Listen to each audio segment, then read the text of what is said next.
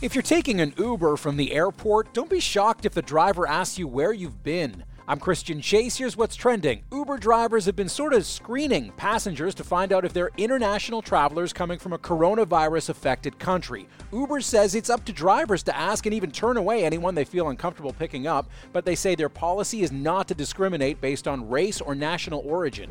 There's probably no bigger Knicks fan than Spike Lee, but now Spike has some fighting words for his favorite basketball team after the owner gave him crap for using the wrong door. Spike has taken it upon himself to use the employee entrance, something he's not, instead of the bougie VIP door that all the other rich jerks use. The Oscar-winning director says security made him feel like he'd just stolen something from Macy's.